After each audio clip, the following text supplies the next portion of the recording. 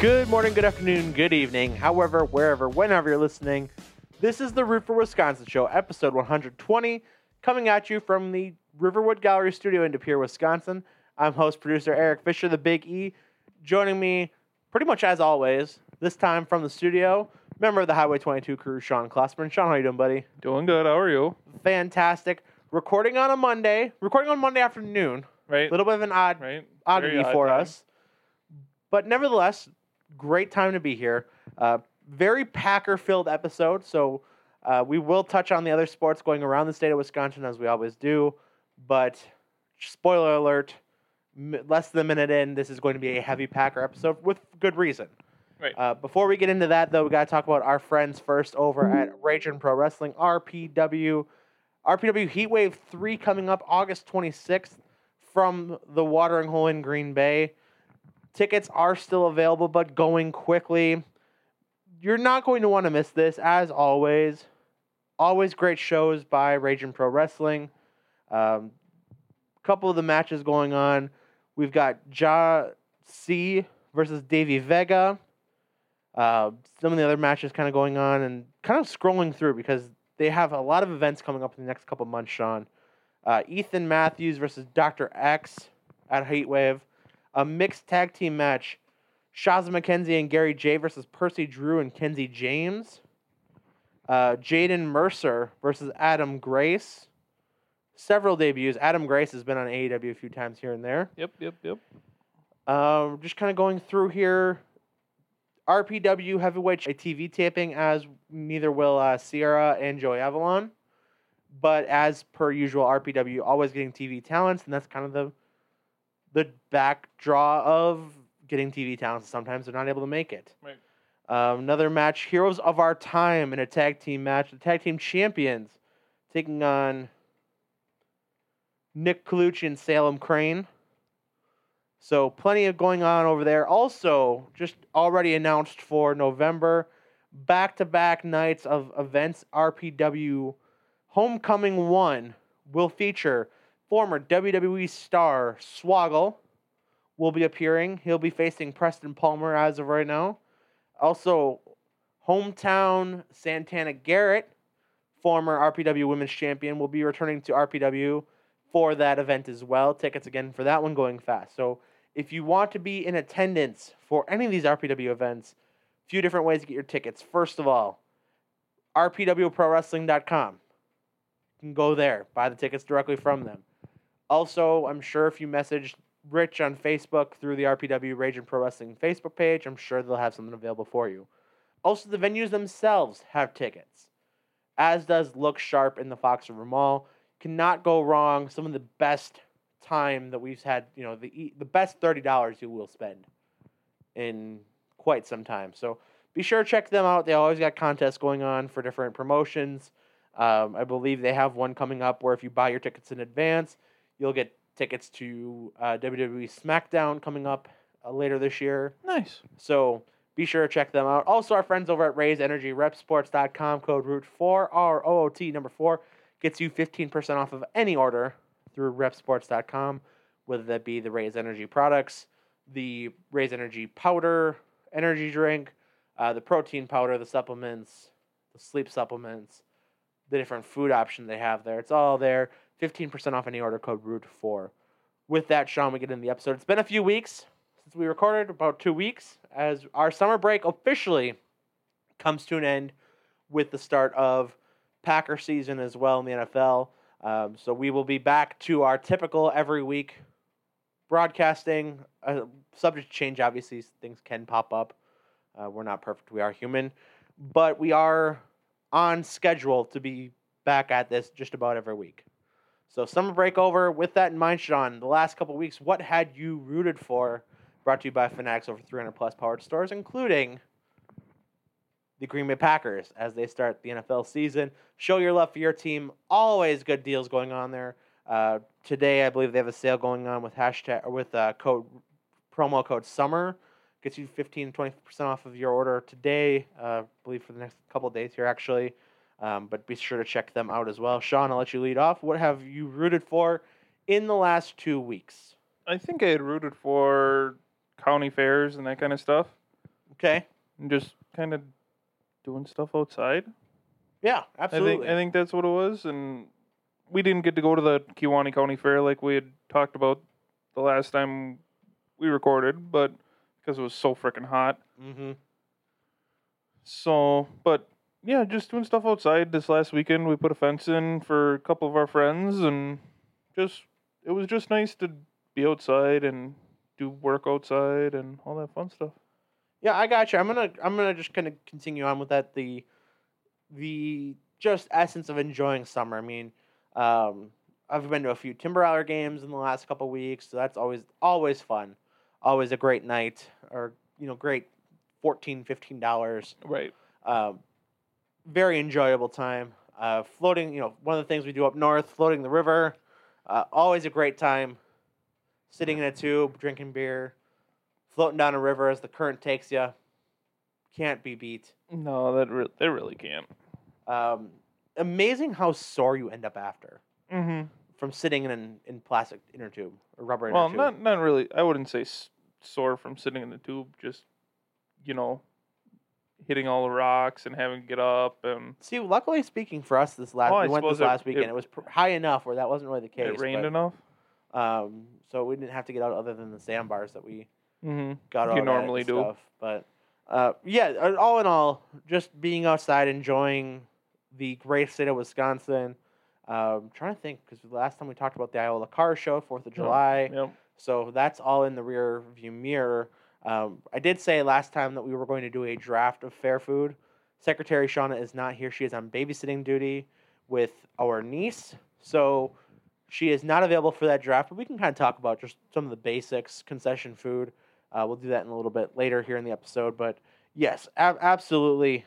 Just like you said, enjoying Wisconsin summer, getting to a couple ball games and the general stuff like that. But as Sean, as you know, with the positives do come the negatives, and that leads us to our Tyler Hero Noogie of the Week. And Sean, do you have anything off the top of your head right now? I don't think I have anything off the top of my head.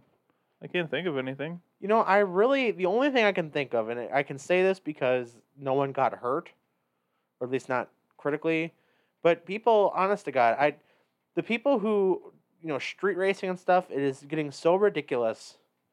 Where the story in Green Bay this morning, waking up, was the story of two cars that were racing and crashed into a building on Main Street. Luckily, no one was there. It was in the middle of the night. But it just is so ridiculous to me. Right. That is occurring. And by no means, I will be the first to admit that I did not always follow the speed limit. And especially as a kid, we did our fair share of dumb stuff. You hit a pole. It's okay. I did hit a pole once. That was backing out of a driveway. That's a whole different story for a different day. But just, like I said, it's just one of those things where nobody wins with it, Right. So be careful, be safe out there. Don't make dumb decisions is my noogie. Exactly. All in all, for sports-wise, it's been a pretty solid, pretty positive time frame. So not really a whole lot to go into noogie world. Really just, and I think we talked about this last time, just the ridiculous amount of money that NBA players are making. Yeah. I'm going to give a little bit of a noogie to the NFL ownership right now and the NFL GMs with the whole running backs deal. Right. I do feel, I guess I don't feel bad for multi-million-dollar athletes, but at the same time, I do think running backs are getting screwed. And that's something that, at least in sports-wise, I don't know what the answer to fix it is. I've seen, arguments of maybe the NFLPA stepping in and shortening rookie contracts so you can't just, do what the Vikings did, get a carbon copy of your current running back, and then let him go and let him walk and only pay him for 2 years and then get another one and get another one and get another one and so forth. I don't think that's the answer.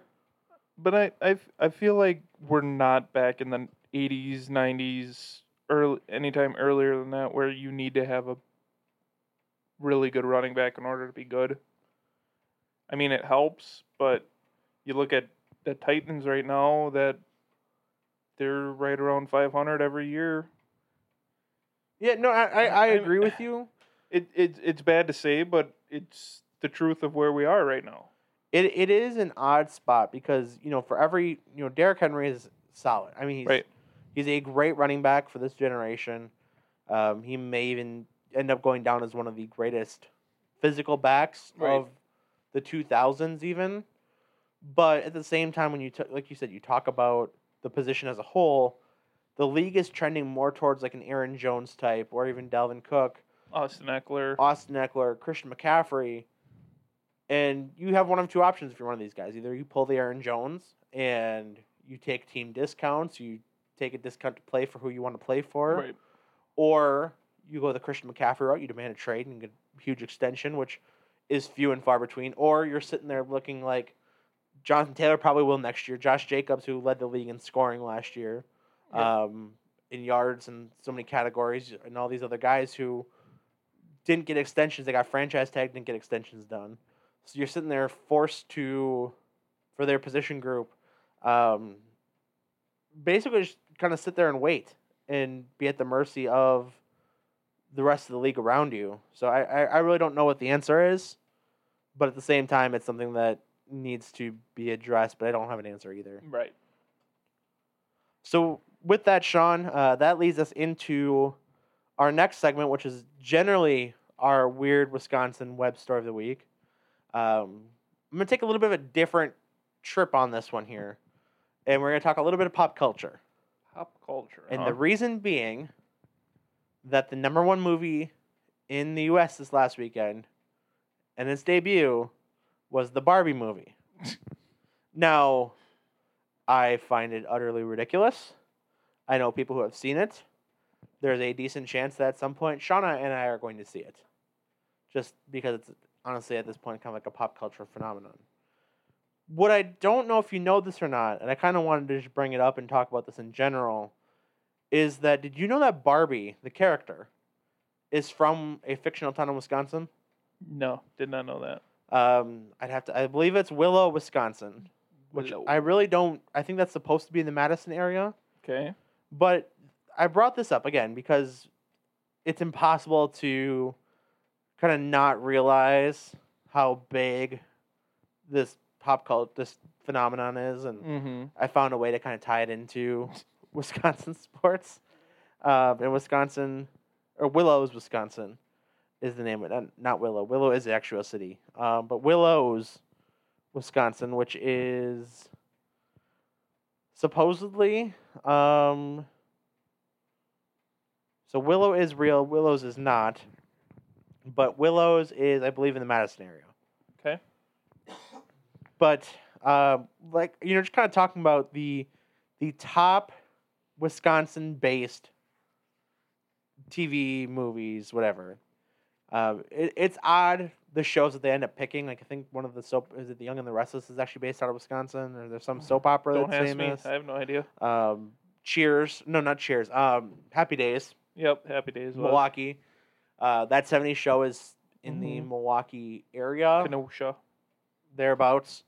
So it's just kind of odd when you really kind of sit and stand back and think about these shows, movies based out of Wisconsin that don't really have that. And again, Barbie being Willows, Wisconsin, which I really don't understand why the person picked Wisconsin, especially when you think of Barbie, you think of Malibu Barbie. Right.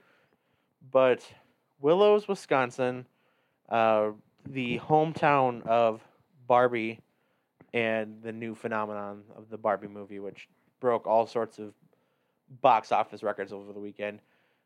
My movie of choice over the weekend was actually Oppenheimer, which was very good for those of you. I cannot think of any Wisconsin ties to it, but I'm sure there are some. But that's the extent of our weird Wisconsin story. Pretty, again, all things considered, pretty normal weeks. Right. The last 2 weeks. Which is, I guess, a good thing. Yeah, not much really going on. But good thing. Just people enjoying life in Wisconsin. So with that, Sean, we can kind of dive fully into the world of sports. We can start down south. We'll start not really much going on in the world of the Bucks, other than Giannis trying to claim that he's Mbappe and trying to make $1 billion, which all the power to them. Right. Bucks Summer League, they were not the Bucks or the NBA Summer League champions, which whatever, who cares. Jabari Parker was on the Bucks Summer League roster. He's Really? attempting to make an NBA comeback, and the Bucks gave him a shot. So he was among those playing on the Bucks Summer League team. Really not a whole lot to take away from that, though. I mean, it's pretty vanilla basketball. Right. So nothing really much to note there. The Milwaukee Brewers are back in first place since the last time we talked, playing some of the best baseball in all the Major League Baseball. In their last 10, they are 7-3. They have an overall record of 55-45 with a half-game lead over the Cincinnati Reds, who, coincidentally enough, are back in town in Milwaukee for a 3-game set, I believe, and poised for a battle here down the stretch as we approach the trade deadline and approach this playoff push. Brewers kind of finally starting to shape into the semblance of a playoff or first place team. For a lot of the season, they looked a lot kind of like how we view the AL Central, where the leader of the AL Central currently is the Minnesota Twins at 5 games above 500. The Brewers are further ahead than that. They are 10 games above. Over the last week, I think they hit their season high of 11 games above, or tied it. But really, I mean, talking about this Milwaukee Brewers, for so long we talked about staying afloat, and it's kind of that starting to pay off now, of being able to stay afloat during those times. Brandon Woodruff is 1 rehab start away, maybe 2 from being back on the Major League roster. Yep. As we kind of talk about that, we'll mention this probably a little bit later in the show, but talking about the Wisconsin Timber Rattlers, the Brewers' High A affiliate, he will be doing 1 more rehab stint for sure, that being announced for Thursday the 27th. So I believe there are still some tickets available for that night. So if you want to see Brandon Woodruff pitch for not as much as you would going to Milwaukee, and you're in the Fox Valley, greater Green Bay areas, by all means, be sure to check that out. Tickets are still available, but look like they're going quick. Also, if you do go to that Thursday night game, the 27th, it is a bike helmet giveaway. Nice. And I believe they're also doing a Jacob Mizorowski poster giveaway, but we'll talk more about that a little bit later. But Brandon Woodruff is slated to start for the Timber Rattlers on the 27th. So you get your big arm back, or your co-big arm back. But the Brewers' offense has really been driven really by Christian Yelich. Christian Yelich has been good again. And, knock on wood, because I know what our listeners are going to say about that. Eric's a jinx. But I just want to talk about Christian Yelich to this point. At however many games, he leads the team in games, has a batting average of .288, 14 home runs, 54 RBI, OPS of .852. That is not going to win the National League MVP this year. That's just the sheer... And I think Christian Yelich's MVP day is probably past him. Right. However, he is going to gather MVP votes. In all likelihood, he is going to probably finish in that bottom half of the top 10, but is going to receive votes. Mm-hmm. And that is nothing short of phenomenal for kind of what we have been thinking about Christian Yelich up to this season in the last really 3 years, 2020, 2021, and 2022. So happy as hell for him, really kind of putting in the work. And it really makes me wonder as to if it truly was just the shift being banned that helped him out so much, but he goes upfield so much now too. Right. But just, again, truly healthy. I think they did a breakdown on I think Mark DeRosa did a breakdown that something changed in his swing. It was either his swing or his leg kick. Okay. It was something along those lines where he's doing the leg kick now compared to he was having issues with it before. And timing-wise. Just his timing-wise. And it really makes you wonder, going back to that 2019 season when he busted his kneecap, on how much of an impact that had on him psychologically, physically, like you mentioned. I mean, you don't think of, when you come back from that, Because, I mean, if he's cleared to play, he should be, Right. in theory, good to go. But that's obviously not how sports and bodies work. But yeah, it really does make me wonder on the impact of that. And on the other side of that too, again, like I said, staying healthy, being able to kind of get back to him, but also defensively speaking, Sean, I was looking at the numbers because I got in a conversation with somebody about how they think that he's just basically a bat at this point, and even not a great bat at that. Christian Yelich, as an outfielder, he has had, I believe, one Gold Glove season. It was back in Miami. Yep. He is having better numbers, defensively speaking, runs saved, putouts, assists, all that, than he did that Gold Glove season. Again, is he going to win that award for left field? Probably not. The overwhelming majority would point to he probably won't. Right. But again, just the fact that he is back to that, I believe it was Bill Schrader in one game during a day game a couple weeks back. He said Christian Yelich isn't just hot; he's good again. Right. And if that's great for the Brewers. You get your arm back in Brandon Woodruff. Corbin Burns seems to have figured out what was ailing him for this season. He also has the security knowing that he's not going to be dealt this season. Yep. As is not Willie Adames is not either. So I can only assume that is helping out these guys mentally immensely, as well as just kind of looking at the team now. Over the weekend, another Brewers rookie made their debut and had arguably one of the best debuts in all of baseball. And that being Sal Frelick. Kind of, I don't want to say the afterthought of the Brewers rookie group, because when you look at that 2020-2021 timeframe of the Milwaukee Brewers, and the drafts and whatnot, you look at Joey Wiemer, you look at Garrett Mitchell, you throw in the phenomenal Jackson Chourio, just based on, you think of those are the guys you think of. And then there's Sal Frelick, who did not get off to a great start in his first season with the Timber Rattlers when I believe they were still like the mid, just regular A. Right. Did struggle a little bit out of the gate even in the 2021 season or 2022 season, which I believe he did start in Appleton. But he got red hot, and he made his way through the Brewers organization to a 3-for-3 MLB debut. First hit, obviously, first RBI, and drove in the go-ahead run in that game as well, and scored what at the time would have been the go-ahead run on Sunday's game, until the Braves had Ozzie Albies hit a 3-run home run to put them up for good. And two amazing defensive plays also. Exactly. So Sal Frelick getting the call up over the weekend. Ramiel Tapia was DFA'd and has actually cleared waivers now as of today. So no longer with the team. So outfield spot was open. Sal Frelick was hitting way too well in AAA, so why not? Right. So he gets the call up, has made an immediate impact, and really you just kind of look back and you look at Bryce Terang, who I forgot to mention just a few moments ago, but those were just outfield. Those were just outfield. 3 or really 4 outfield guys. When you look at Wiemer, Mitchell, Frelick, and Chourio. Yep. And Chourio is probably a couple of years away at this point, but the emergence of these 3 guys, combined with having a steady Christian Yelich and a relatively healthy Tyrone Taylor, means you don't have to rush him.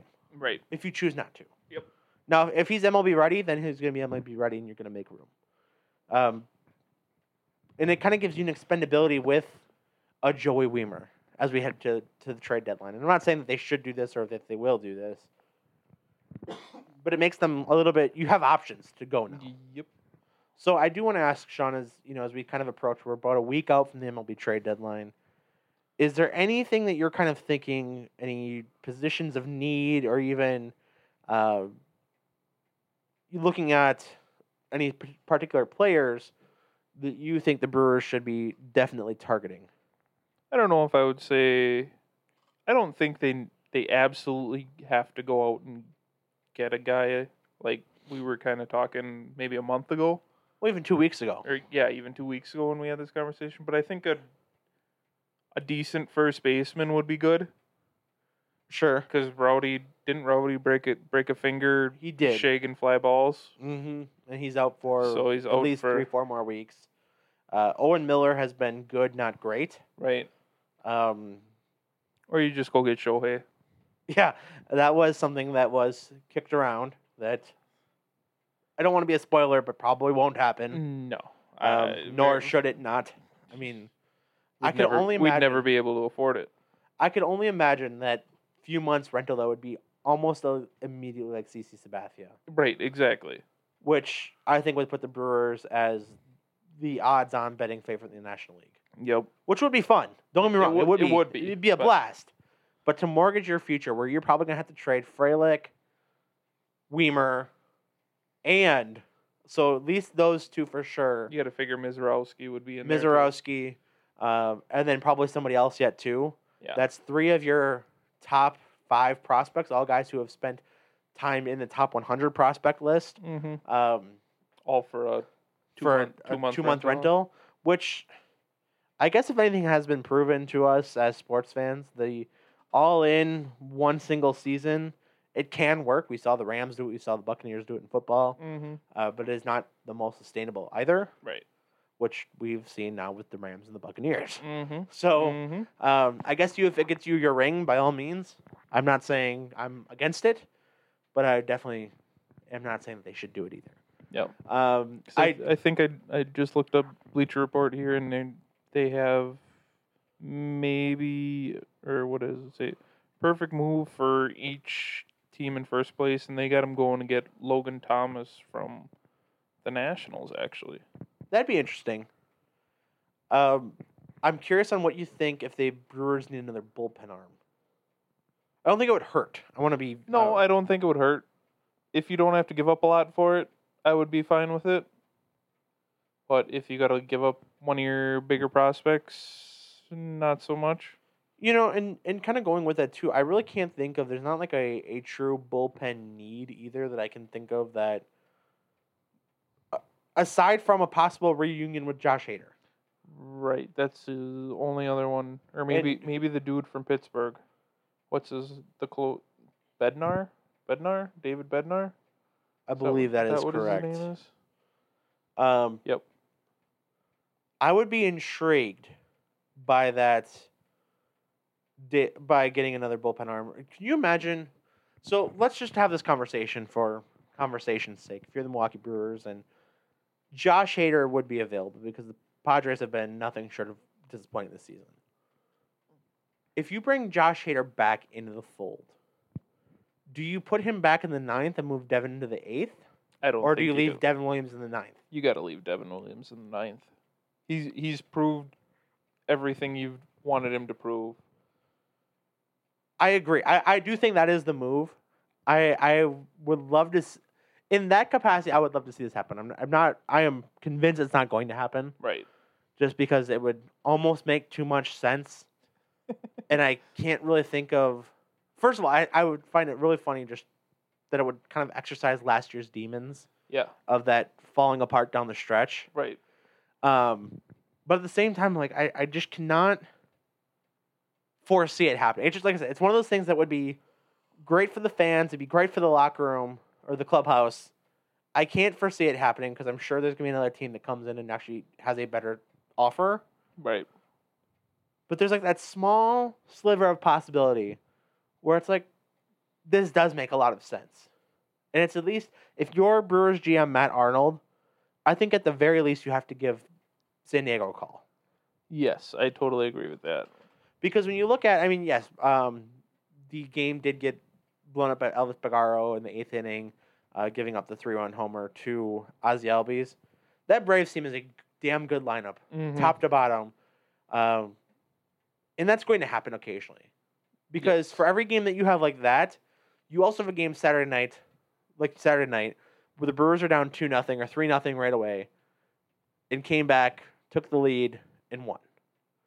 Saturday night was probably one of the most fun Brewer games I've gotten to watch on TV in this season. Even Friday night, where it was a back-and-forth contest as well. This has been fun Brewers baseball. But yeah, I would be really intrigued by that possibility. Again, I don't foresee it happening, but I would also love to see it happen. But I'm going to tell Milwaukee Brewers fans we are a little over a week away from the trade deadline. Don't get your hopes up. Right. So that is our Milwaukee Brewers talk. Not quite sure. The Milwaukee Milkmen still in action. I don't really have a whole lot about them. I'm not going to pretend that I do. Real quick, we can go through our typical fly through the Northwoods League. A little bit of hard times here in Green Bay, at least for our Green Bay Rockers, who were the first half champions of the division here in the Northwoods League. And that being the Great Lakes West. Overall, on the second half of the season, or in the season, the Green Bay Rockers are still on top of their division, the Great Lakes West. At 21-15, the Wausau Woodchucks in second, Wisconsin Rapids Rafters in third, Madison Mallards at 15-18, Lakeshore Chinooks at 14-20, Fond du Lac Dockspurs still kind of in the basement at 13-22. That is the overall standings. In the second half, Green Bay 10-10, not ideal, but only in second place in that division. Madison Mallards are 13-8. The Wisconsin Rapids Raptors are 10-10 in the second half. The Fond du Lac Dockspurs 10-11. And the Wausau Woodchucks 9-11. Lakeshore Chinooks at 8-13. So that is your second half overall. Green Bay does still lead that division at a total actually 31-25. Looking at the second half, Kalamazoo continues to dominate the Great Lakes East.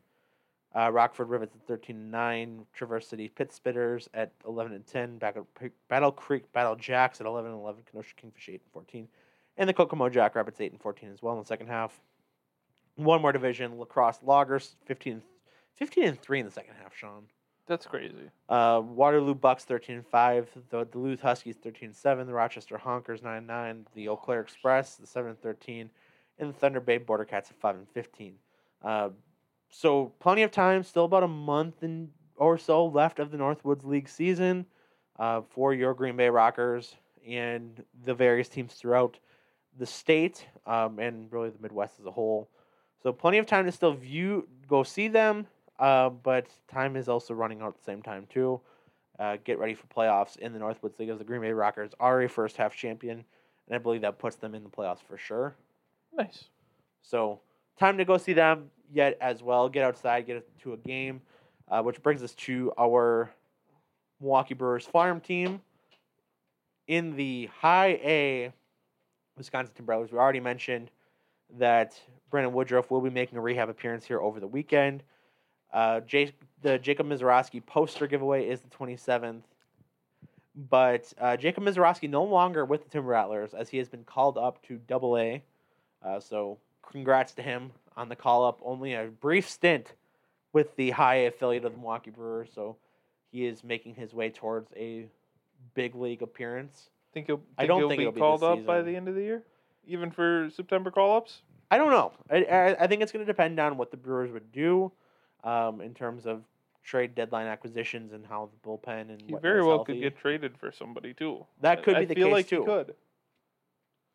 It would really depend on what the Brewers are planning to do at this point of the season and what their trade deadline plans are.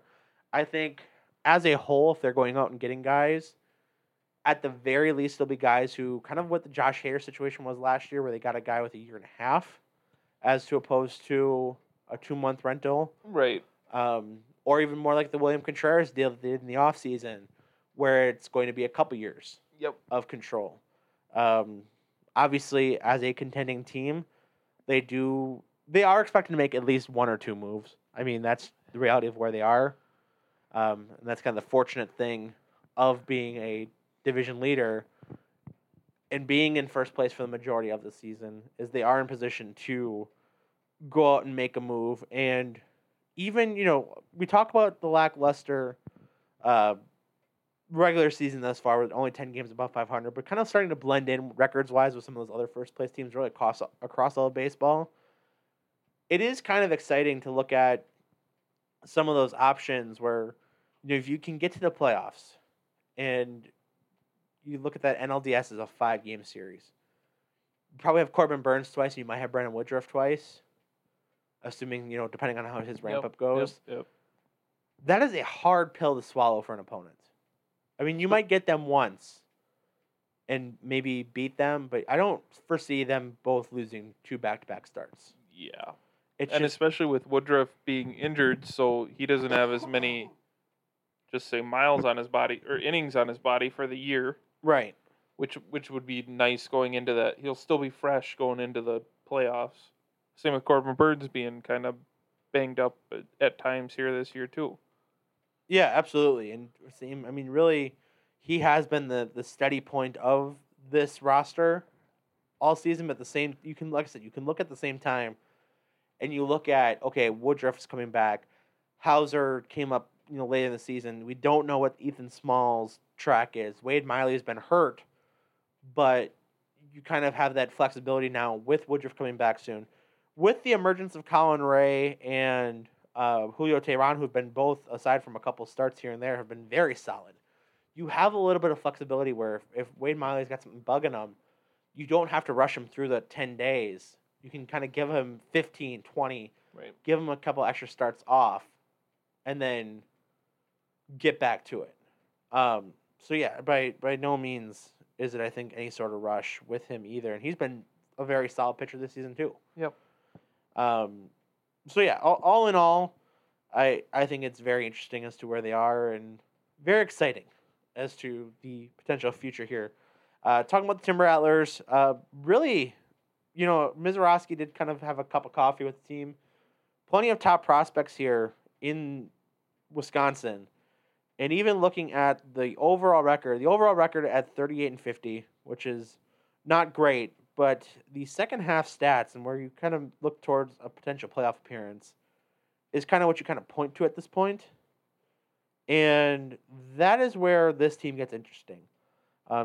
Strictly from the the Midwest League standings in the High A, in their division for the second half, they're 12-12. Cedar Rapids is already the first place champion, so they're at 16-8. They're not going anywhere.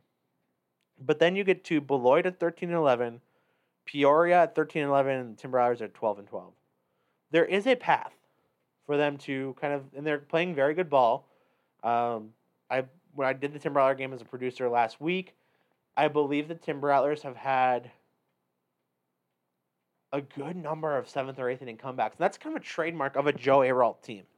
We talk about that. I remember when he had first gotten hired to be the Timber Rattlers manager after Matt Erickson went up to the big league club to be one of the hitting coaches. Joe Aralt had been the manager at the Carolina Mudcats level when they were the High A affiliate. And you talk about with a game with him in control, you're never truly out of it. He structures the lineup to have a good balance of power, contact throughout the whole lineup, that even like your 8-9 hitters have double ability and can shoot gaps and get you back in the game pretty quick. Even the game that I had produced last week for them, it went from a 3-0 deficit to a 5-3 game, then in 6-5, then 6-6, 8-6, and then in the final inning, the top of the ninth, Timber Rattlers came back against the Dayton Dragons, ended up winning that game 9-8.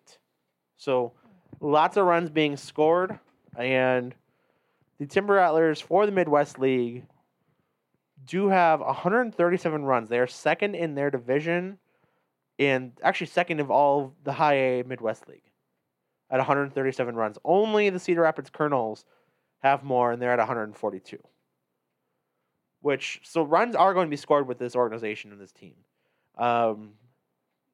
And to their credit, oddly enough, at a team that is only 500 in this part of the season and 12 games under 500 for the whole season, they have a run differential of plus 11, which you don't see a lot from a team that's under 500. No. But it really points to, again, how kind of plagued they were at the beginning of the season, but also how they can come back and really kind of show their power at the middle point of the season as well. Because don't the Brewers have a negative point differential? I believe so, or they have for a while. I'm going to look here pretty quick just to kind of confirm that. At least I thought they did. They did for a long time this season. I don't know if they still do. I'm pretty sure they do. It really reminds me of the 2019 season where that was also the case, where they didn't have a positive run differential until damn near the end of the season. Right. When they went on that 19 straight terror without Yelich when he had first gotten hurt. Yep. Let me take a look here. They're only -6, which when you consider just how many games and the ones that they have lost were just getting creamed in those games, that is nothing short of impressive. But when you also compare that to the Atlanta Braves, who are the best team in baseball right now, that the Brewers took one of the three over the weekend, and we'll have another set with them coming up later this week. The Atlanta Braves, I believe, they do lead all of the National League. I'm assuming that's going to be the case for all of baseball. Only one team has a better run differential than the Braves, and that is the Texas Rangers. The Atlanta Braves at the trade deadline have a plus 148 run differential. Only team better than them is going to be Texas Rangers. They're at plus 151. Tampa Bay is not too far behind there at plus 144. And only one team in the NL Central has a plus run differential, and that's the Cubs. They're at plus 41. Which makes no sense. No, the Dodgers are plus whatsoever. the Dodgers are plus 106. Actually, a very good National League West in terms of against everybody else except each other. Mm-hmm. The Diamondbacks in second. The Giants at plus 17. The Padres, even though they're 4 games under 500, are plus 52. And then the worst run differential in all of baseball is going to be the Oakland Athletics, minus 258. Wow. At 28-74 in the season. So, not great for them, but good for everybody else. So, but yeah, just kind of going back to Timber Rattlers. Home game stand this weekend. Couple promo night giveaways over the week. Tonight, or actually tomorrow night, excuse me, the 25th, as you're listening to this tonight, it is Girls Night Out with a wine cup ticket package available. Box seat tickets, sampling wine cup, and 2 drink vouchers, and a vendor goodie bag for the girls going through for Girls Night. Those ticket packages are available through the Timber Rattlers. Actually, they are not available as the ticket package for that is sold out. Later this week, on Friday night, it will be the Defenders of the Diamond Knights, which has the Marvel-themed jersey and hat, as well as character appearances from the different Marvel characters as well. The game that Shauna, Carolyn, and I are going to will be Shantymen Night, the long-awaited Lake Winnebago Shantymen with Fisherman Fang or Shantyman Fang bobblehead giveaway. Tickets are still available for that. Very limited tickets at this point. The Lake Winnebago Shantymen debut at Neuroscience Group Field on this summer for the one game that honors the 90-year-old tradition of sturgeon spearing in Lake Winnebago. Come watch the players don these one-of-a-kind uniforms and enjoy a night of beers and spears. Just remember, what happens in the shanty stays in the shanty. Really cool bobbleheads, as well as just the jerseys, I think, are awesome. Mm-hmm. Yeah, the jerseys are pretty cool. Which, if you're in the market for a Shantyman jersey, you can get a replica or a player-worn jersey through Timber Rattlers auctions as well. Just be warned, I am bidding on some of them, so you may have to outbid me. Good luck. And then Sunday, wrapping up the homestand for the weekend, we do have Brewer Sunday with a Brewer Sunday hat giveaway for the first 1,000, as well as an appearance by former Milwaukee Brewer great Bill Hall. Right. I thought this was pretty cool. I'm bummed that we're not going to Sunday. I am going to try to finagle my way to go to that. Are I don't you? know how well it's going to go. I don't know if Sean is going to listen to this and how far that plan is going to go. But that is my tentative. I would love to go to meet Bill Hall. Bill Hall, one of my favorite Brewers, he was a club guy. Like, he was like one of those guys that was good for the Brewers. He had some great moments. Mother's Day every year with the pink bat. Really, the debut of the pink bat. Mm-hmm. A couple others here and there. Was on MVP Baseball 2005 for the team. But it just, I mean, by no means was he like an all-time great. Right. But he was an all-time great Brewer. Right. You know what I mean? So Bill Hall, special place in Brewers fandom. And I love that for him. So I do hope to go. I'm hoping to go back-to-back days. I'm going to do what I can to make that happen. I think it'd be really cool. Right. So that is more or less our trip around the state of Wisconsin, just kind of bringing things back to Green Bay.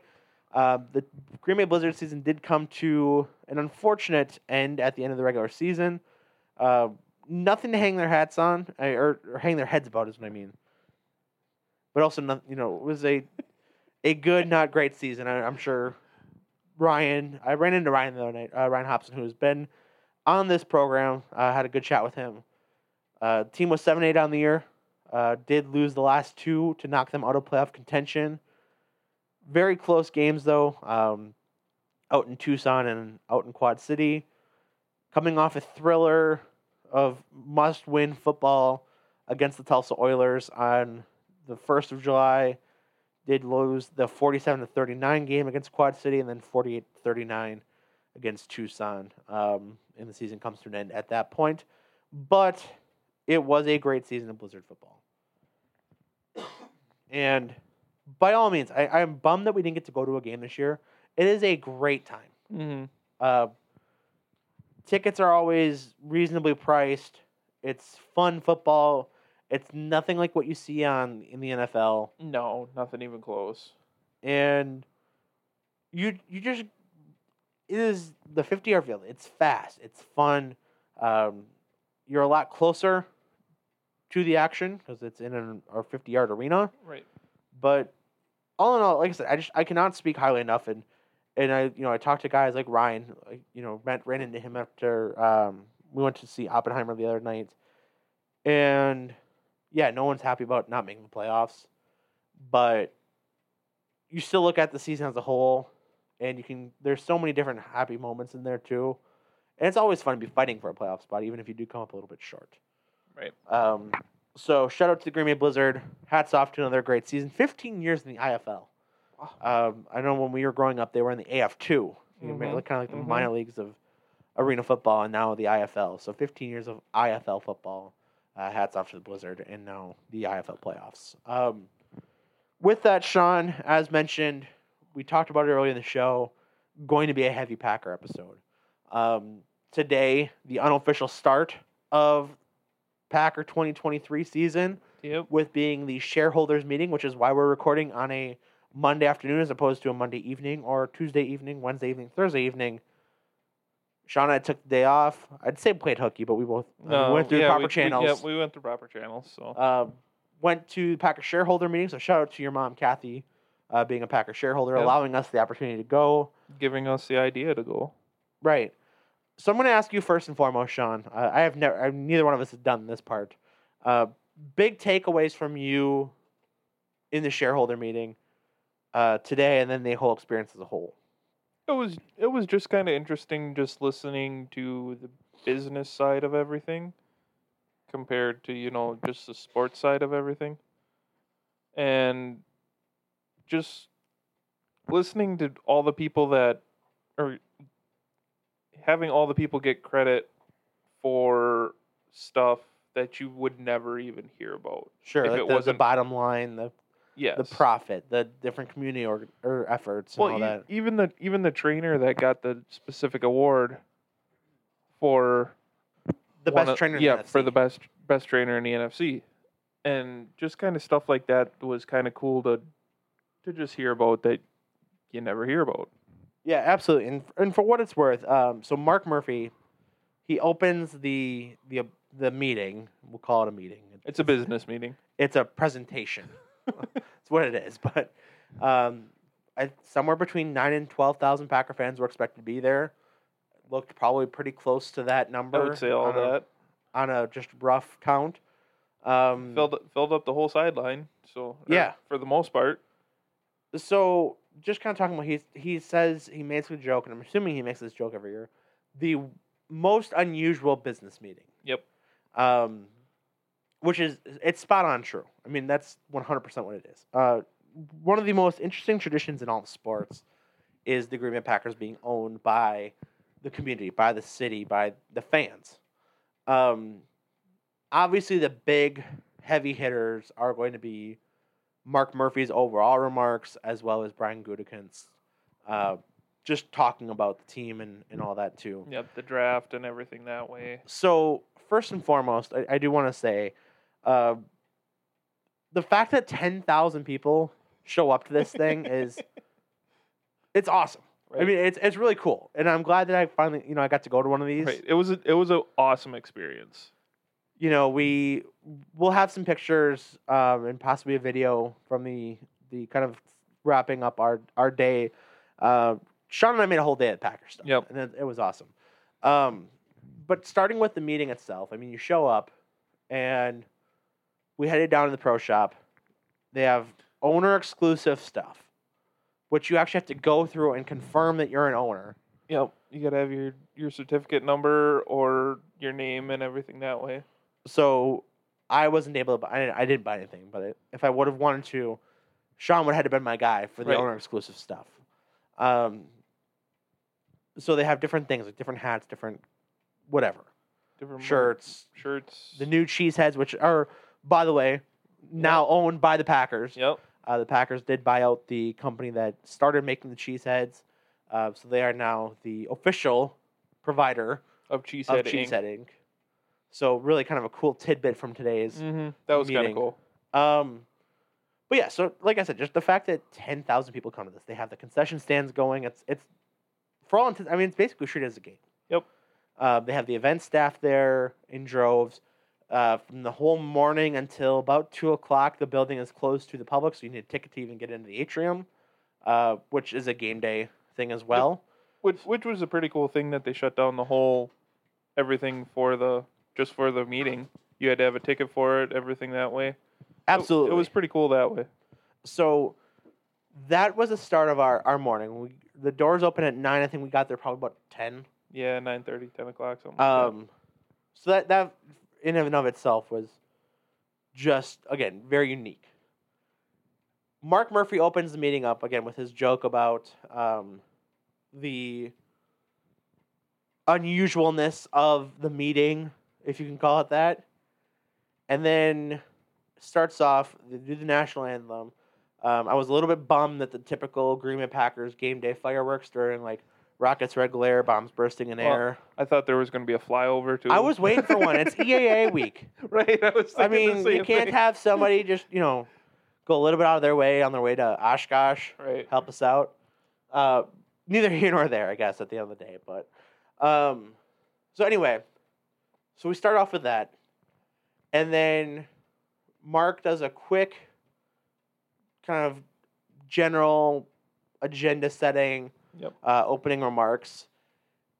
And I found it very interesting because I think I sent a tweet out this morning, Sean, talking about the vibe around Green Bay Packers football this season. And I think the only way I can describe it is intense curiosity. Yep.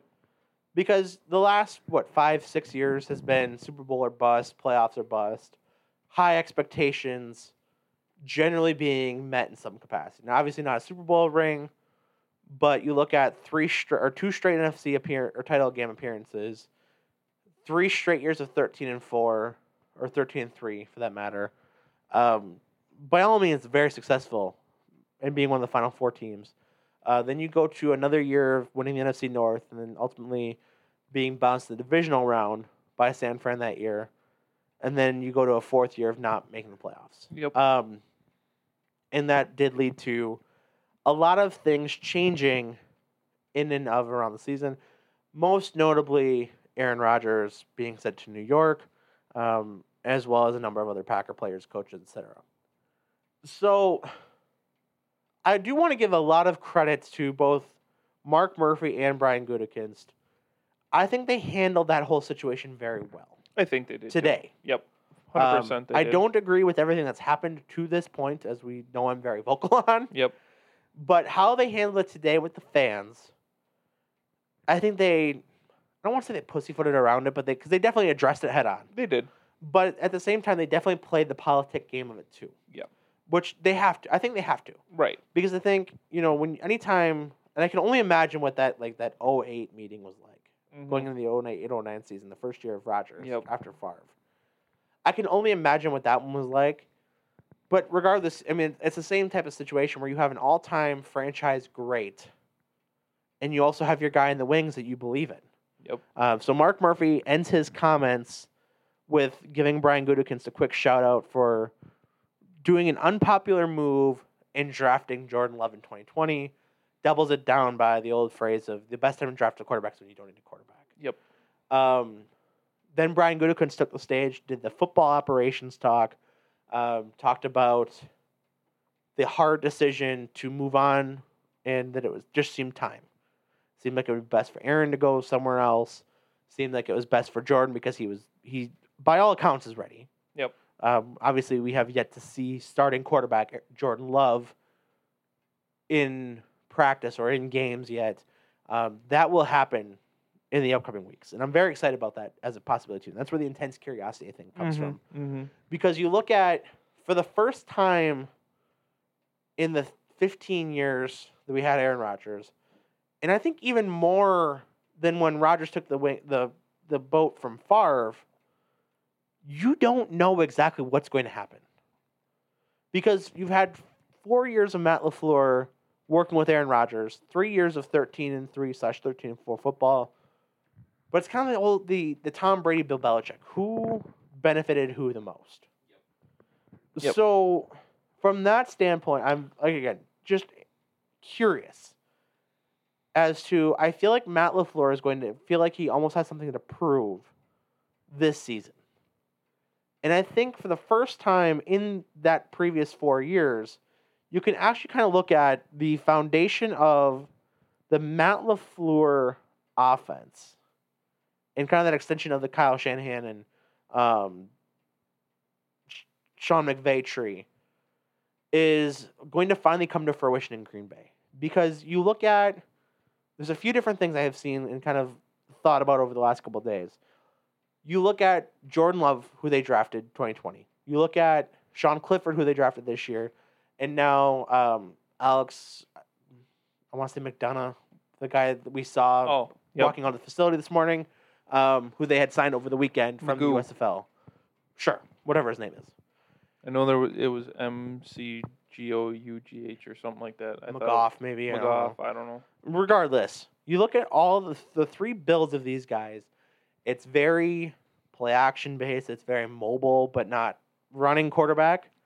It's very guys who can throw on the run with accuracy. Yep. Who can throw the ball downfield, find the play downfield as they're scrambling out of a pocket. So you look at that. You look at the fact that they did decide to keep Aaron Jones another year.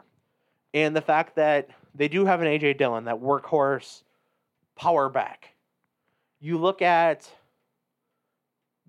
drafting the two different tight ends. I mean, you have Josiah DeGuara already in the fold as your H-back, fullback. Don't forget about Tyler Davis. Shut the fuck up. I'm staying very positive today. They did actually, I want to talk about that real quick. They didn't even mention They did not say him by name. So they do a big slide, and maybe this will make our video, maybe it won't. But they did do a giant slide of all the players who've been acquired, re-signed, etc. In the offseason. He did get his name on the board. I will give him that. He made his name on the big board for the slide of player acquisition, player retaining. He did not make Brian Gutekunst's speech. Yep. It was funny. We kind of chuckled to ourselves. Made me laugh inside a lot harder because I was trying to take the video and be as quiet as possible. Yep. But it made me laugh a lot harder inside than it probably should have. But when you look at the contrasting styles you look at like Luke Musgrave, who is a lot more like that big Bob Tunyon, more of a receiving tight end, but can block. Yep. And then you look at Tucker Kraft, who he can catch the ball. He's probably more like Mercedes Lewis in his early days, but he's a big dude who is and will block. Yep. So you look at that all compared in the offense. You look at the different receiving. You look at a Christian Watson, blazing speed. You look at Jaden Reed, slot guy who not fast, but he's quick. You look at Romeo Doubs, kind of that same long-legged receiver on the outside. You look at some of the different guys, Dontavian Wicks, Grant DuBose, these different guys that they've drafted, and you can kind of point to that speed and tempo are going to be a big part of Green Bay Packers football this year. And it's going to be a lot different look than we have seen. But I think part of that is that Matt LaFleur feels like he's going to have to perform without the all-pro quarterback, without the Hall of Famer. Not that that's a bad thing. I mean, that's a very good thing in that capacity. So very curious on what that's going to look like in the upcoming months, and for that matter, in training camp when that gets underway later this week. So that was, I mean, Gutekunst did his thing. He talked about, again, the decision to move on, what they feel about Jordan Love. I thought all the fans were very supportive when they talked about moving on, and they were, and that was another thing too. I was very surprised by that. They gave Rodgers his due. The fans gave Rodgers his due with the class. I mean, he wasn't in the building, right? But obviously, because he's practicing for the Jets today. Yep. But he wasn't in the building. You know, it would have been very easy for Packer fans to boo him like crazy. But they didn't. Yep. And I think we're far enough, and I think we know enough at this time in this world that we live in, where there probably was truth from the matter on both sides, and it was just different versions of the same story. Yep. So both, I mean, I think, you know, we got the cheers, we got the, you know, the official. Mark Murphy doubled down that when Rodgers is a Pro Football Hall of Famer, first ballot guy, which he's going to be, they're going to retire his number, which we knew, but it's just kind of one of those things where I think you have to address it. Yep. And I think you have to acknowledge the greatness that was Aaron Rodgers representing your team, your city, for the last 18 years. Yes. So I want to give a hats off to the Packers front office, especially Mark Murphy and Brian Gutekunst for handling that while also giving all the accolades and all the praise to Jordan Love, not making it that Favre versus Rodgers comparison, where really right now it's an Aaron Rodgers and now it's Jordan Love. Yep. So that I think that was very well done, in and of itself. Then, as Sean and I mentioned, they went through all the guys that they've signed. They kind of talked about, you know, last season not making the playoffs, but the different glimpses of the future that were there. Yep. And then kind of wrapped it up with talking about the free agents and then the draft class and all that for the football operations side. Which, again, it only made me more excited for training camp this week and the upcoming weeks, as well as that first couple preseason games, and then when we finally kick things off, September 10th, September 9th, September 10th in Chicago. I think the 10th. Yes, it is the 10th because the following weekend 17th and 24th. Yep, we're good. I think it was pretty cool when we parked there when we just parked and some of the rookies were already going out to walk across the to the Don Hudson and got to see some of them. It was. I couldn't tell you any of their names. No, other than Alex McDoogie or whatever. I feel bad because I wish I knew his name. Cause right. For all intents and purposes, he is a very accomplished USFL quarterback. Yep. 2 straight championships in that league. Talented guy. Just, I don't remember his name. And it's one of those names that, unless I read it and get a pronunciation, it's probably going to be hard to pronounce. So, yeah, it was awesome. It was just kind of one of those things, again, that you probably don't see anywhere else other than Green Bay. They did have Mark Murphy. He kind of went, then he did his president's remarks, which were about 45 minutes, just kind of going through the whole, everything in the organization, talking about the community efforts, the Titletown District, the NFL draft coming up, even kind of talking about how the Packers are partnering with like the Bucks and the Brewers and just kind of trying to finagle this new world of sports gambling, which in Wisconsin he did make mention, and I've been a very vocal opponent to this. Right now is only conducted by the tribes of the Native Americans of Wisconsin, which I'm going to kind of leave it at that. I wish it was more open and it wasn't only on the casinos, personally speaking, but I know I kind of get the gist of why. And I'm going to leave it at that. We're not going to have that debate. That's way different from what we're talking about right now, and could probably get kind of ugly. So Gonna leave it at that. But even you think about probably Sean 5 years ago, that wouldn't even been a talking point. Right. I mean, I remember when I worked for the Packers in the Hall of Fame. Now it's 7 years ago, and you had to sign an agreement for all NFL employees that you could only play fantasy football up to $200. Yep. Like total, or maybe 500 or some Yeah. low number. And now we are in a world 7 years later where 36 of the 50 states have some form of legalized sports gambling, which I personally think is awesome, as long as you're doing it responsibly, blah, blah, blah. But at the same time, I'm sure we've seen a number of suspensions the last 2 years for players gambling and for, feeding information and just trying to keep the integrity of the game, which, technically speaking, the NFL, for what it's worth, and I know this was a whole thing in the playoffs, it could be scripted, technically. It's a private business, there's nothing saying that they have to have a pure game.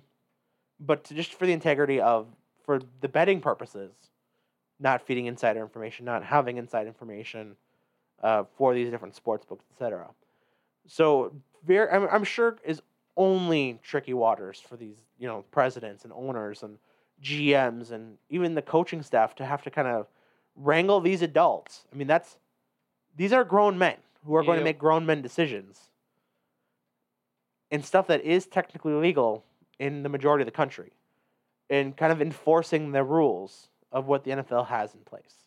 So say you're the Packers, or you play for the Packers, and you go to wherever it's legal, you can still do it. You don't have any issues. I don't think you can bet on. I think it's. I don't know, because I know you can't bet on your team. Right, of course not. I believe that you can bet on the NFL, but it cannot be from the team facility or an NFL facility. That's what it is. Okay. I'd have to look into more of the specifics on that, because I think it gets a little tricky with, you can't do it like the guys from Detroit who just got suspended. Some of them weren't even betting on the NFL, but they were doing it from the team facility on their phones. Yep. And you can't do that. Yep. Which again, for integrity's sake, I think it's a little ticky tacky, but again, rules are rules again. So. Right. And so until it's illegal, or until it's legal for the NFL rules, you can't do it. But yeah, so he had those remarks. He talked about the tailgate tour. He talked about the Titletown District, and everything that's gone in that. 5 years the Titletown District's been open. Yeah. You look at the sledding hill, the ice skating, the concerts now that they've been doing the last couple of years, all just leading up to the NFL draft next season, which I think is really cool. Just to have lived in this area and watched this build up from nothing, and now is kind of a couple months away from being that goal of what it was in mind. And really has made, I can't remember who the gentleman who spoke at the end of the day, but the Packers are I think 5th in all of NFL experience, and talking about security and game day, people being in the seats at kickoff, stuff to do around the stadium, etc. All these fan experiences, which Green Bay Packer fans, not even biased, unbiasedly have some of the best fans, one of the best environments in the history, all that in the NFL. You can see it, and it's days like today, and family night in 2 weeks, and on a random Tuesday, the people who come to this country for the first time on their vacation, and they go out of their way to go to little Green Bay, Wisconsin, to go see Lambeau Field, even if they're not football fans, because it's such an important part of this sporting world. They said today that of the top 100 programs, ratings wise, 88 of them were NFL games in the year 2022. What was the other thing Murphy said about the London? The Packers London game was the highest rated London game ever, right? International game. Or international game ever. And that's been 8 years of international regular season games.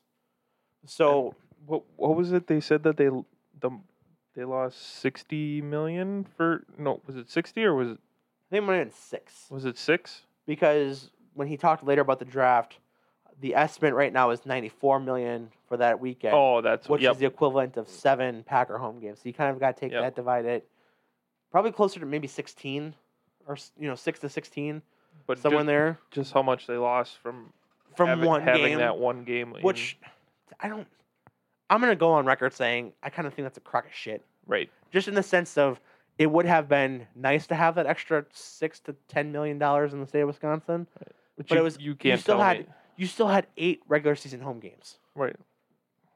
So, I mean, that would have been the 9th one with the 17-game schedule. You can't tell me they didn't make it up in other spots, but... Right. I don't buy that for a second. Even though we saw the numbers today. Right. Still turned a profit. Not as high as usual. Oh, yeah, not nearly as high as Only usual. $35 million profit as opposed to $61 million or whatever, but... Yeah, and then, so like I said, you kind of go through those different financial stuff, which is way over my head. But that, just kind of, like you said, Sean, kind of hearing about the different side, it is interesting. And then, like the one guy who was closer to the end, who kind of went through the ratings and the numbers and the fan experiences, just the NFL. That guy loved his job. Oh, 100%. Not saying the other guys didn't, but you can tell that guy really loved his job. But yeah, I just all in all, a great way to spend an hour and a half. Yeah, we were there in the sun. Mm-hmm. I mean, a lot of Shauna had pointed out, due to one of her coworkers' fathers, who used to be one of the treasurers on the board of directors, who had passed away, may he rest in peace. Talking about how when he would do his spiel, because it was always following the football operations, the mass exodus after that. And we kind of saw that happen today too. Yeah. That mass exodus after the president's remarks and after Gutekunst went, you see that mass exodus as all the number guys get to, we had this amount of profit and this, whatever. That went pretty quick though. It did. It really did. And I was expecting those guys to linger on a little bit more than they did, but.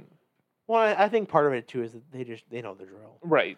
They know that people are there for Murphy and Goody and their kind of bonus, not taking their jobs too serious, because that is their job. Exactly. But at the same time, the Packers have what they say, like a couple hundred, I think like 500,000 people who have shares. Yeah, something like that. So I think they're doing fine. I don't think it's like a true board of directors. Which it's kind of crazy that the first shares were $5.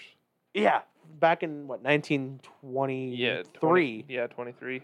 The first shares were $5, and it was 4,000 or 5,000 people who showed up to what now I believe was the Green Bay Press Gazette office. I think it was a newspaper. I think so. I'm not sure if it was the Press Gazette. No, it was Elks Lodge, wasn't it? Yes, the Elks Lodge. Thank you. That's what it was. Sean and I had also spent some time in the Packer Hall of Fame today. That's the first time I've been in there in, I would say 10, 15 years. Was it the first time you've been there since it's been in Lambeau? Yes, 100%.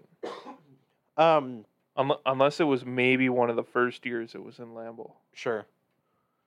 So, but yeah, so the presentations were great. Just again, I mean, I do think we're going to have some content from it. I don't know what's going to entail yet. I have not went through the clips, and I'm going to be honest, I don't do the editing on that anyway. Secretary Shauna will be doing that after she's done babysitting tonight. But really just, I am so intensely curious on this season. I'm ready for the season to start now. I'm a huge baseball guy. I'm still ride or die with my Brewers. But I am ready for the start of training camp. It's that time of year. The leaves are changing a little bit in spots. It's almost time for football. Yep. And training camp, I believe the first public practice, I want to say, is going to be Wednesday. I have to double check on that. But it's that time of year where you start kind of looking at, getting to training camp or going to family night or preseason games. And again, it's just Green Bay is such a better city when the Packers are both doing well, but also when they're just going on. Mm-hmm. Mm-hmm. Training camp does get underway at the 26th, which will be Wednesday. And just the traditions that go with that, I mean, you got the bikes, the players on the backs and the American Family Dream Driver, they call it nowadays. But just even the 5K that was this weekend. Oh, absolutely. I mean, it's another one of those, they built new jumbo screens at Lambeau. They turned them on for the first time since they put the new 4K 6mm screens up. Turned them on over the weekend for the 5K in the Lambeau lap, I think they call it. Yeah. So it's just it's finally here, and it's time. Yep. We've talked about it for how many months now, and we finally get to kind of see what's going to occur. Is Jordan Love going to be the guy? What's this offense going to look like? Can the defense kind of put last year's shit performance behind them and not underperform for the talent that is there? All these things, I mean, even today, looking at the 7.5 over-under for win total, that's a very realistic goal to be at worst 8-9, Right. 7-10. I think that's kind of a worst case scenario. I think that's right about where they will be. Maybe, you look at a team, if you catch them on the right day, you're looking at 10-7 and being a potential playoff team pretty quick, pretty easily. Not saying it's going to happen. A lot of these games can go either way. So we were kind of going through it as we were sitting there waiting for the meeting to get started. Absolutely. So veteran players report tomorrow. Practice will start Wednesday 26th, family night August 5th.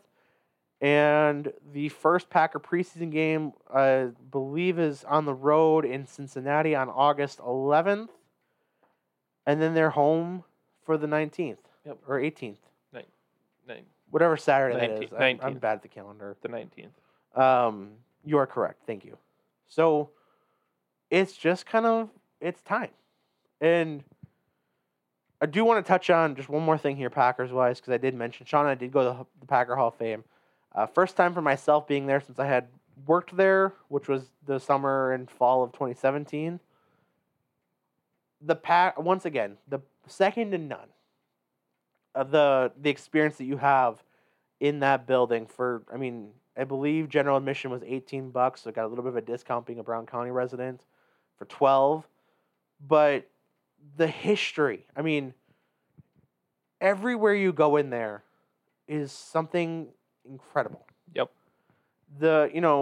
We did it a little bit backwards in the sense that when you first walk in, there is like a short, 10-minute movie.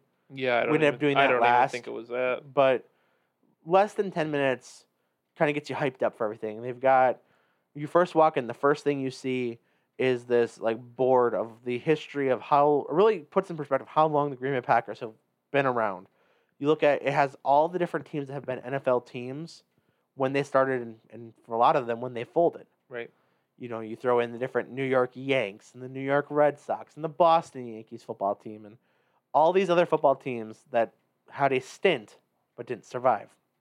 Even when you look at the Bears and the Cardinals, how many times they've changed. You go from the Decatur Staleys in the case of the Bears to the Chicago Cardinals and the Chicago Bears. And you look at even the Arizona Cardinals, who are one of the longer franchises in history, but started off in the Midwest too before going to Phoenix. Yep.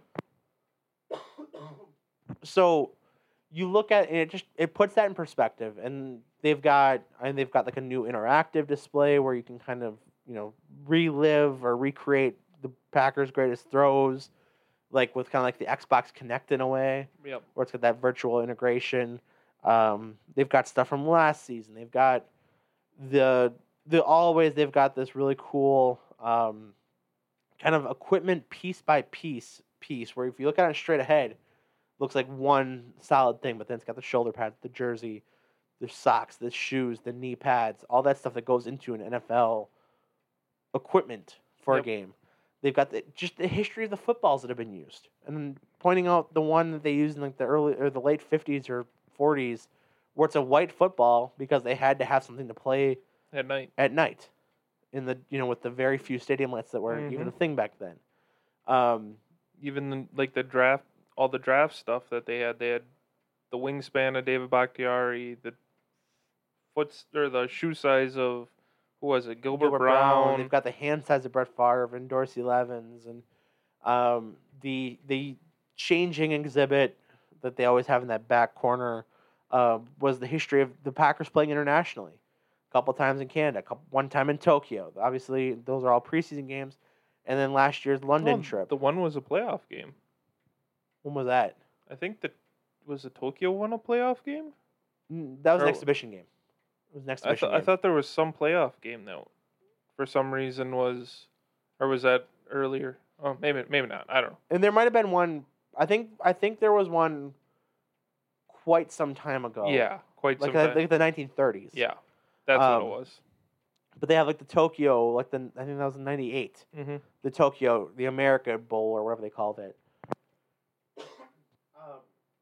But so just the different things with that, and I think just puts in again the perspective of the international appeal of the Packers. And then you go up the escalator, and it's every uniform the Packers have worn, and you kind of go around the upstairs area, and it's got the humble beginnings, and it's got the film clips and some of the stuff from like the early days, and then you go to Lombardi's office, and they've got like the different stuff of the Lombardi era and the Ice Bowl theater, which is one of the cooler things I think up there. Yeah, that was kind of cool. Where they've got like they've got I think replica bleachers from the original stadium. Mm-hmm. That you sit on. You watch probably like a less than 10-minute movie, and it's got Dave Robinson's voice. It's got two fans who like have steam coming out of their breath, listening to transistor radios as they kind of goes through the highlights of the game. You go out and it shows like all the different things like the Packers' wives got like the china platter and the tea sets that were part of like the Super Bowl ring package back then. The different Super Bowl rings, the different jerseys of the different decades of the 90s and the 2000s, the Aaron Rodgers title belt that's on that he wore at the Super Bowl that some fan gave to Clay Matthews. And all this stuff. And you really think about just, first of all, the fact that so many people held on to some of this stuff, or these players held on to this stuff, to have for this museum. And again, how a one-of-a-kind, two-story museum for the smallest market team in football is this huge draw. Right. I mean, I don't know. What was your favorite part of it? I want to ask. I think it was cool seeing the early, like, the Curly Lambeau stuff. And, that part. And then also when we were downstairs, we walked to the back room and just looking at all the Pro Football Hall of Famers that are... The lockers. Or, yeah, the all Hall the of Fame lockers. And everybody in the Packer Hall of Fame. Mm-hmm. The footballs for the Packer Hall of Fame. And then you go to that next room, and it's got the different lockers of the guys who are in the NFL Hall of Fame, which all those guys... It was kind of cool, and I know I'm not the biggest Leroy Butler fan, but you see the Leroy Butler stuff. You see the Charles Woodson stuff. I believe Ted Thompson had his new... Because that's new since I was last there. Just the different stops. I mean, the different things that are in those lockers. And then, of course, seeing all the trophies. That is always... That was... I don't remember seeing the old school trophies from the 30s and the... Oh, yeah. Those ones. I don't remember seeing those the last time I was there. Sure. They've got the Hallis trophies. The NFL, like, literally, I mean, they're almost like... It looks like a golf trophy or a NASCAR trophy. Right. Prior to the current Super Bowl trophy. Yep. Again, one-of-a-kind thing that I don't think is most teams have that ability to do that. No, not many. And even for what it's worth, I know you had pointed this out, and I didn't realize this when I worked there, but just the kind of the coloration, the difference between the first two Super Bowl trophies and then the most recent two. Mm-hmm. Just again, second to none for the city of Green Bay in Green Bay football, and just one of the things that we are lucky enough to have in our back pocket, in our backyard. Right, that we can go visit any day we want to go. Yeah, absolutely. So, as mentioned, Green Bay Packers football getting started here in a couple weeks. Training camp later this week, and then that first preseason game in August. August 11th will be the first game. It's a Friday night in Cincinnati. Home games the 19th and 26th. So, with the week off then for roster cuts, Packers get underway in Chicago, regular season, September 10th. I'm ready to go. Absolutely. We haven't really done a whole lot of talk on the Wisconsin Badgers football. It's still in that kind of dead period before the actual start of their training camp and their start of their season. Really, I guess all I really have on them right now is just the sheer fact of that I'm very excited for their season too, and they have a different level of curiosity. You kind of look at this changing of the guard for the style of football that's going to be played in Madison with the air raid offense and a new head coach kind of having that first quote-unquote big-time coach. Right. With Luke Fickell. Since Barry Alvarez. Yeah, and even I don't think he was the same level of draw No. at first. When he first got hired, the splash hire that was Luke Fickell. And I believe we're just about a month out from Badger football getting underway. First Badger game will be in Madison September 2nd. So just over a month away. Badger football. Opening line on that one is already out at Badgers minus 24 taking on the Buffalo Bison. 2:30 kick on 9-2. You look at the Badger schedule just real quick here. There's a very realistic, you're kind of looking at it like a 10-2, 11-1 regular season. Right. And that's purely just based on a scheduling standpoint. But also at the same time, you've improved in a lot of areas and no one really knows what to scout for, what's coming. But at the same time, you have, two of the best running backs in the country from last year as well. So you're not going to totally change philosophy either. So Badger football coming up. We'll probably have more of that as we get closer, as practice gets, I believe, started here pretty quick, all things considered. And that's pretty much a wrap for the current news around the state of Wisconsin sports. Yep.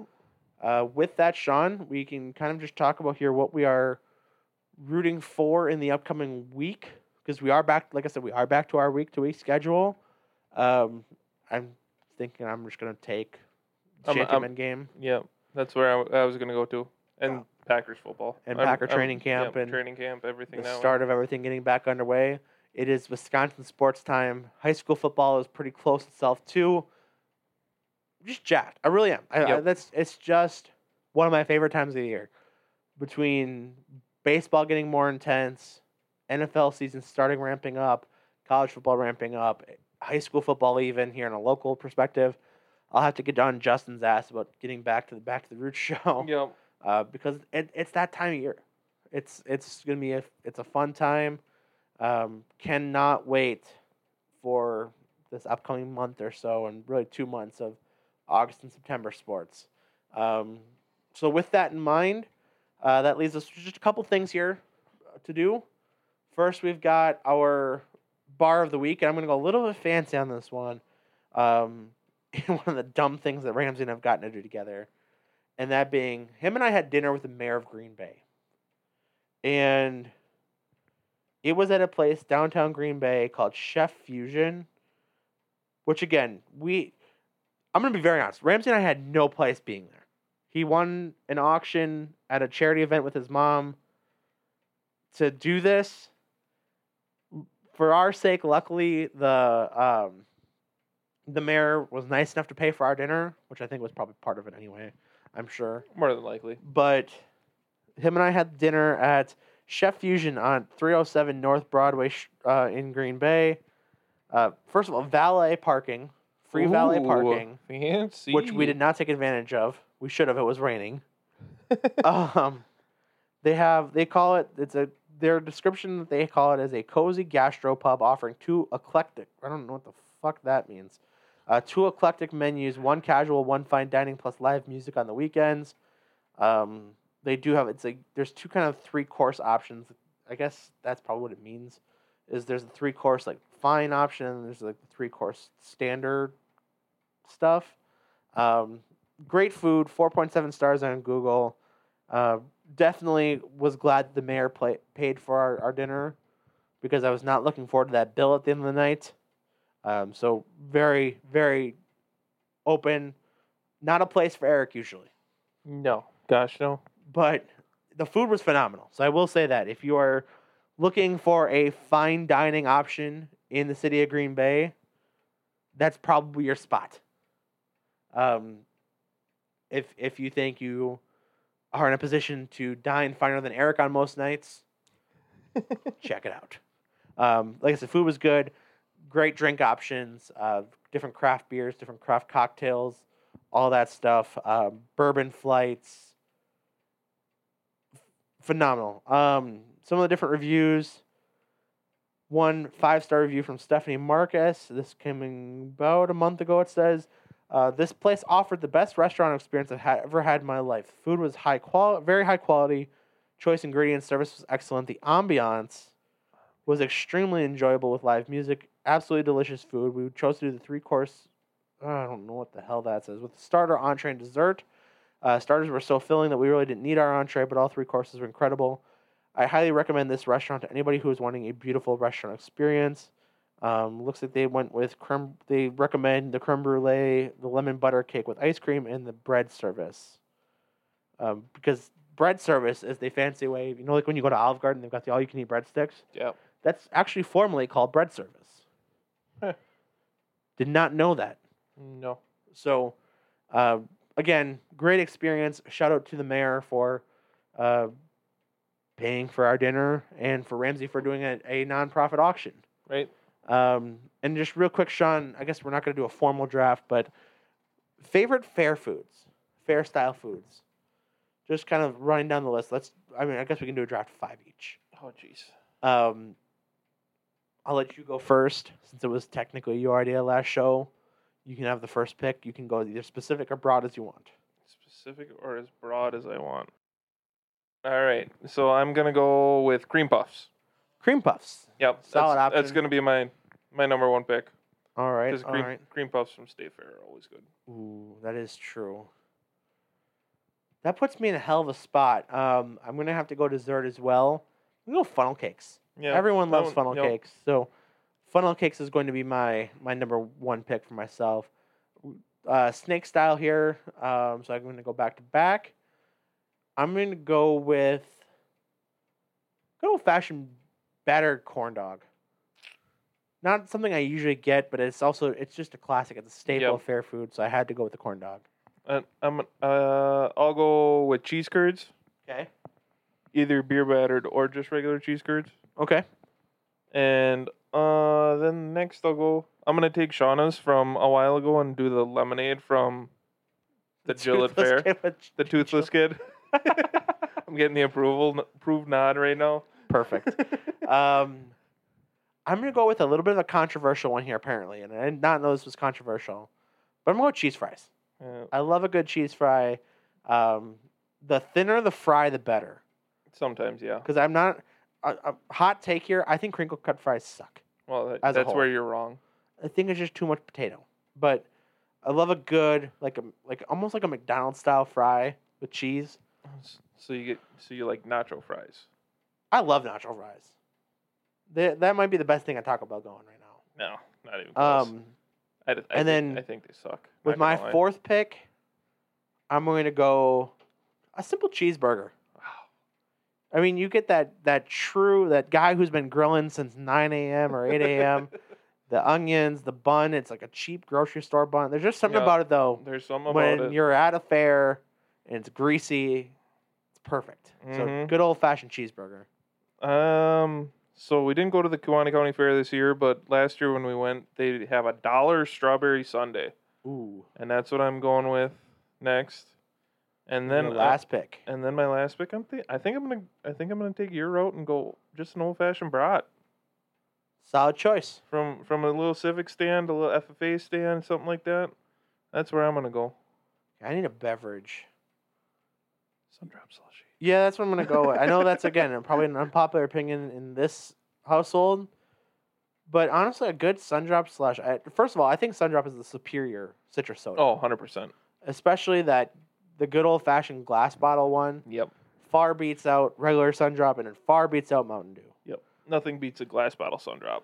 But a Sundrop slush, only in like the peak Northeast Wisconsin, Mm-hmm. is a one-of-a-kind delicacy. Yep. That is a staple of both of our childhood. Yep. So that is my beverage of choice. So just kind of going through. So you were cream puff, cheese curds, the lemonade, ice cream, and brat. Yep. I went funnel cake, cheeseburger, cheese fries, corn dog, and Sundrop slush. Yep. That sounds like an awesome afternoon. It does. Might need to make this happen sooner rather than later. Also sounds like a heart attack, but Someone's got to kill you in this life. It might as well be fair some food. good fair food. All right, Sean, we've done basically all the business we need to. Any parting thoughts you got on the week and the day that was Packer Shareholder Meeting, Packer back? No, I'm gonna say if you know somebody that's a shareholder, or if you are yourself, the meeting was actually fun to go to. Yeah, it was way better than I expected it to be. Absolutely. Take the day off, go to the meeting, make a whole. That's what we did. We made a whole day of it. Went to the whole, little, not even a staycation, but a staycation, if you will. Packer Hall of Fame, the meeting, Packer Pro Shop, little lunch at Creamy Distillery. If you want to stay on grounds and really do the Packer stuff, go to 1919. Yep, we thought about it, but there was too many people there, So make a day of it. Spend a little time in Green Bay. Be sure to hit training camp at the Twin Weeks here. Be sure to hit a Timber Rattlers game / Shantymen game. All this stuff in Wisconsin. Green Bay Rockers and every other team in the Northwoods League. Get out and see some events. WIR race, we'll talk about that next week, but that race coming up as well. For Shauna, Ramsey, Justin, who aren't here, myself and Sean, we're out. Episode 120 is in the book. See ya. See ya.